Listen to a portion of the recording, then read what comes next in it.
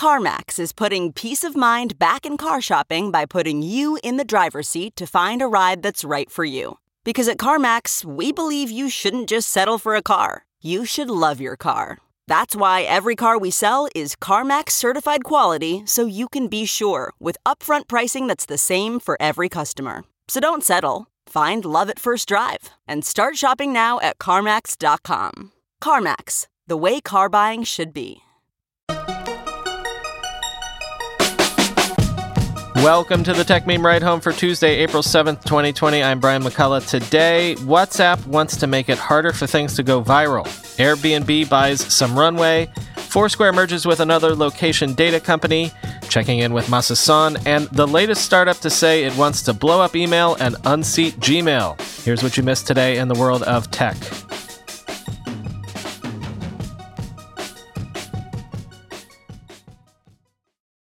In an effort to fight fake news in this time of pandemic, WhatsApp is now limiting the forwarding of viral messages that have been forwarded 5 or more times to only one group at a time. So let me say that a little more clearly. If something has been forwarded to you on WhatsApp more than 5 times and you receive it, you will no longer be able to just mass forward it to every single chat you're participating in. Instead, you will have to pass it along by hand, one forward at a time.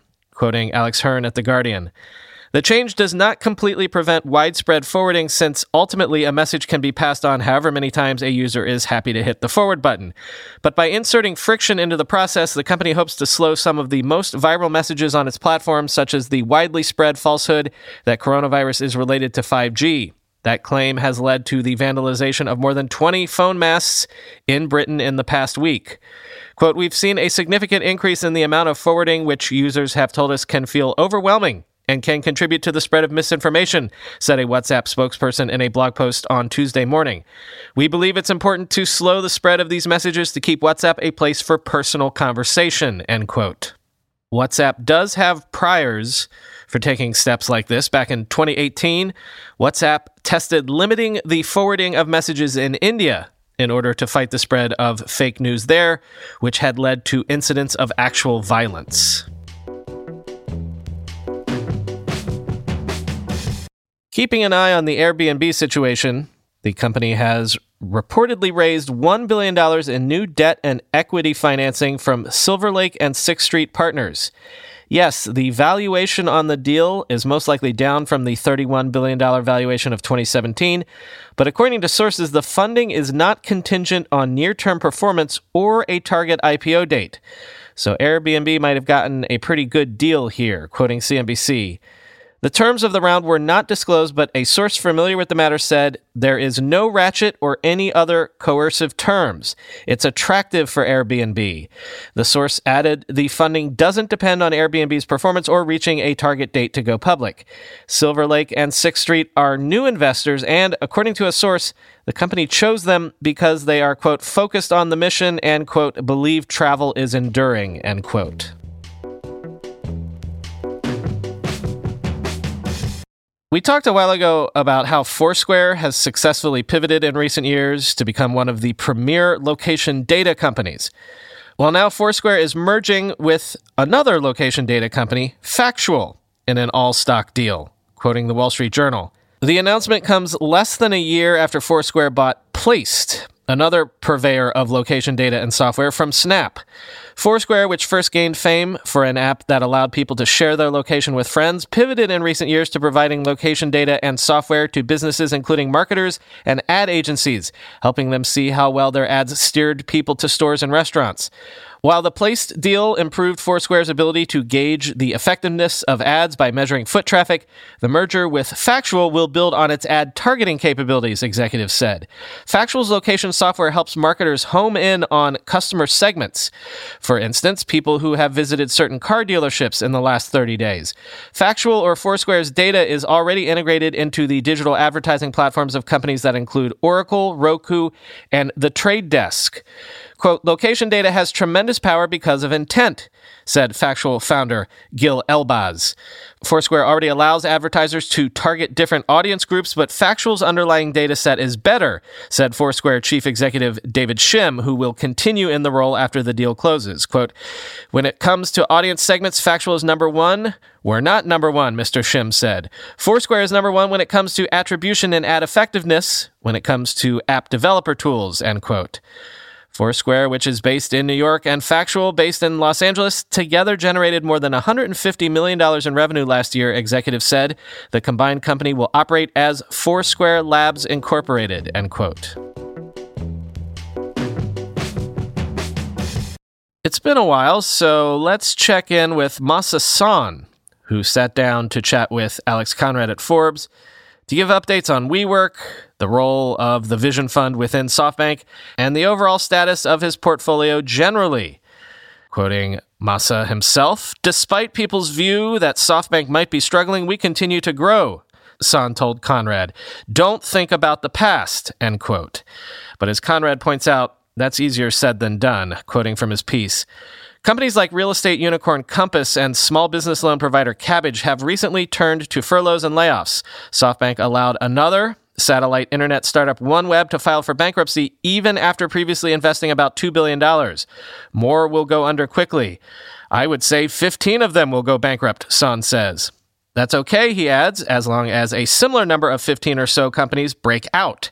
SoftBank insiders claim that if the fund can return $150 billion, it can still pay back its limited partners their principal and guaranteed 7% annual returns and still eke out a profit. So resources will be deployed toward clear winners. Vision Fund partner Lydia Jett says she and her colleagues have a new focus to help portfolio companies renegotiate with lenders and landlords, rebalancing budgets and balance sheets, and learning from its Asian portfolio companies that faced the worst of COVID-19 first. There's a lot going on to help these companies work their way through what will be a long, long journey, she says. From later in the piece, Conrad writes this: "What's not in dispute? At SoftBank and even Vision Fund, it's Masa calling the shots.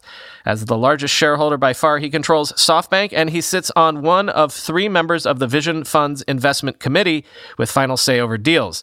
This is his game to win or lose, and history will judge accordingly. Is he the ultimate escape artist, readying his third act, or a bubble chaser who deserves the discount the market attaches to him?" Son has lately been fond of presenting people with Rorschach-like images to drive home the point of perspective. "Look at a shadow," he says. "Even within 24 hours, the length of your shadow differs dramatically, even though your height in 24 hours is unchanged. People get scared or overconfident looking at the length of the shadow," end quote. Over the next few months, Son will find out if it's sunset or sunrise, end quote.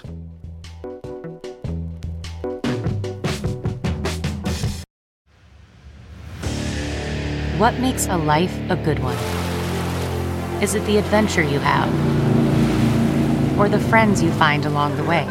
Maybe it's pursuing your passion while striving to protect, defend, and save what you believe in every single day. So, what makes a life a good one? In the Coast Guard, we think it's all of the above and more, but you'll have to find out for yourself. Visit gocoastguard.com to learn more. I'm going to a big AI startup demo day here in the city tomorrow, and I will 100% be decked out in Mack Weldon clothing. Why? Well, Mack Weldon makes timeless apparel with modern performance fabrics for guys who want to look and feel sharp without sacrificing comfort. Mack Weldon clothes are designed to fit your style and the demands of modern life. They look like regular clothes, but feel like the latest in modern comfort. They're the go-to choice for guys who want to look great without even trying.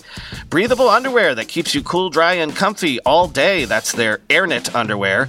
Crazy, comfortable, but elevated sweatpants, the Ace collection. An upgraded classic polo with antimicrobial silver threads, the Silver Peak polo. That's my personal fave. And ultra-soft antimicrobial tees for when you need to stay fresh longer. Their silver crewneck t-shirt. Get timeless looks with modern comfort from Mack Weldon.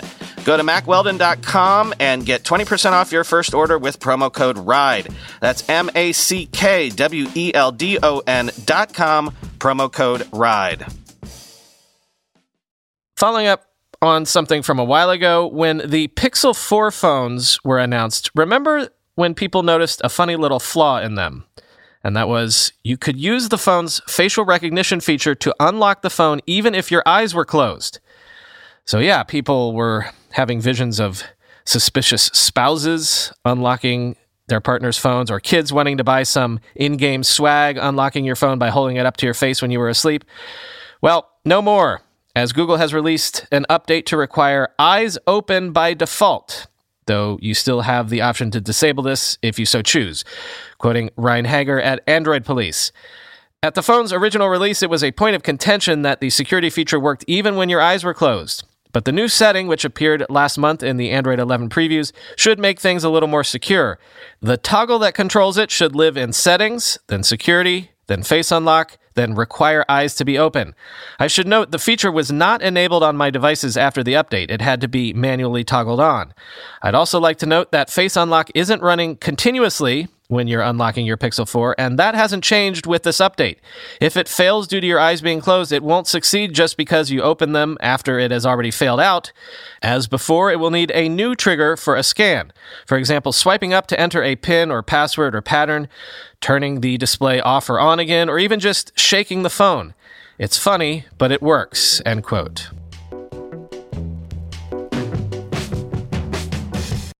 And an update on something from just a few months ago. Remember in February when we told you about the guy who was auctioning off the corp.com domain name?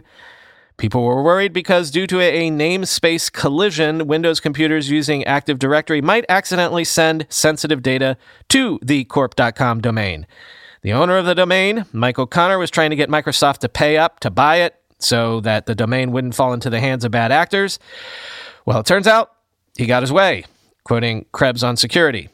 O'Connor told me he was selling the domain after doing basically nothing with it for 26 years because he was getting on in years and didn't want his kids to inherit this mess.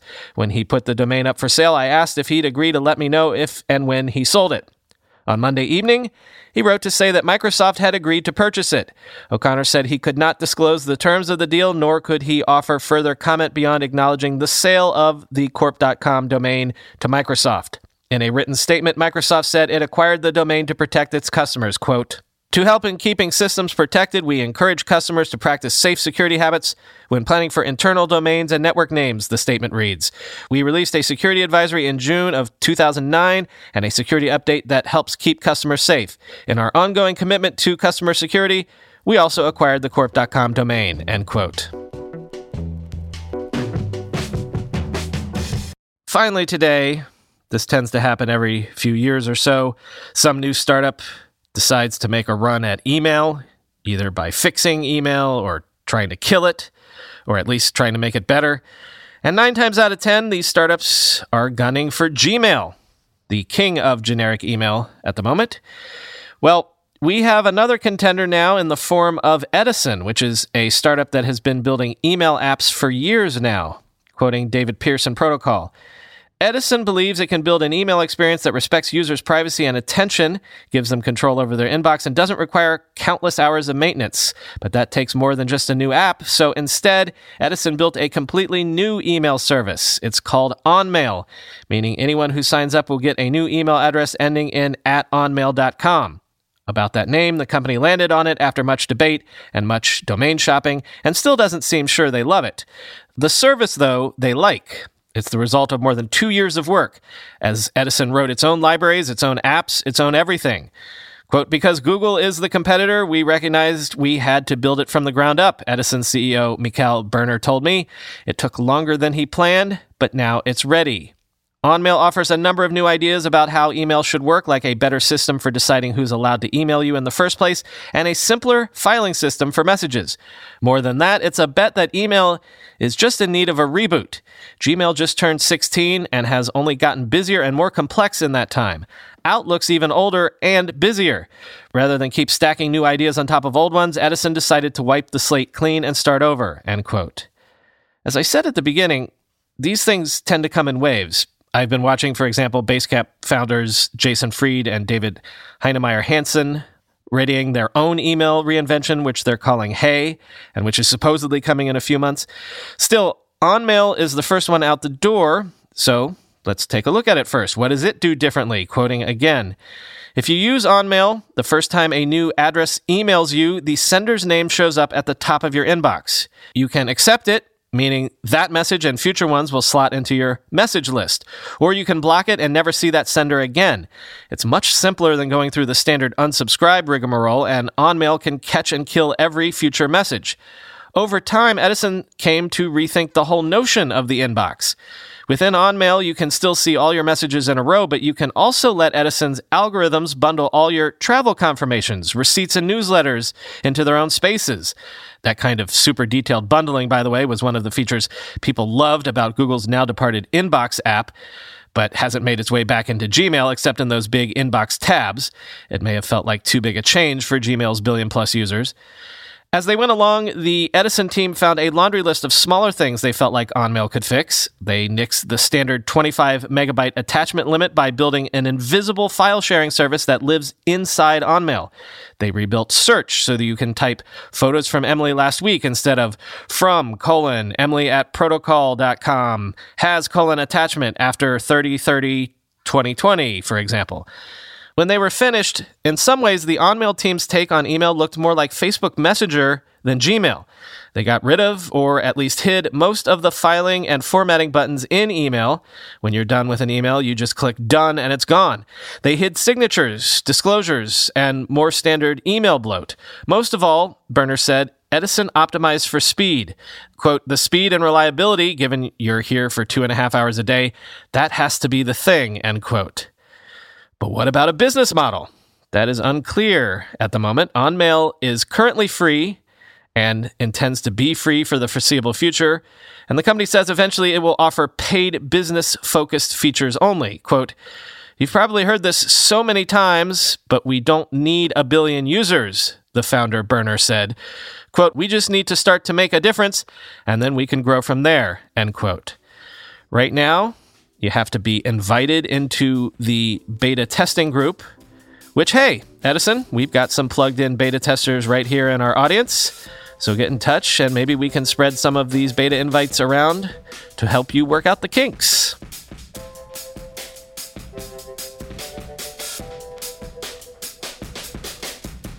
My thanks, as always, to Leo and all the good folks at This Week in Tech for having me on their show again this past weekend.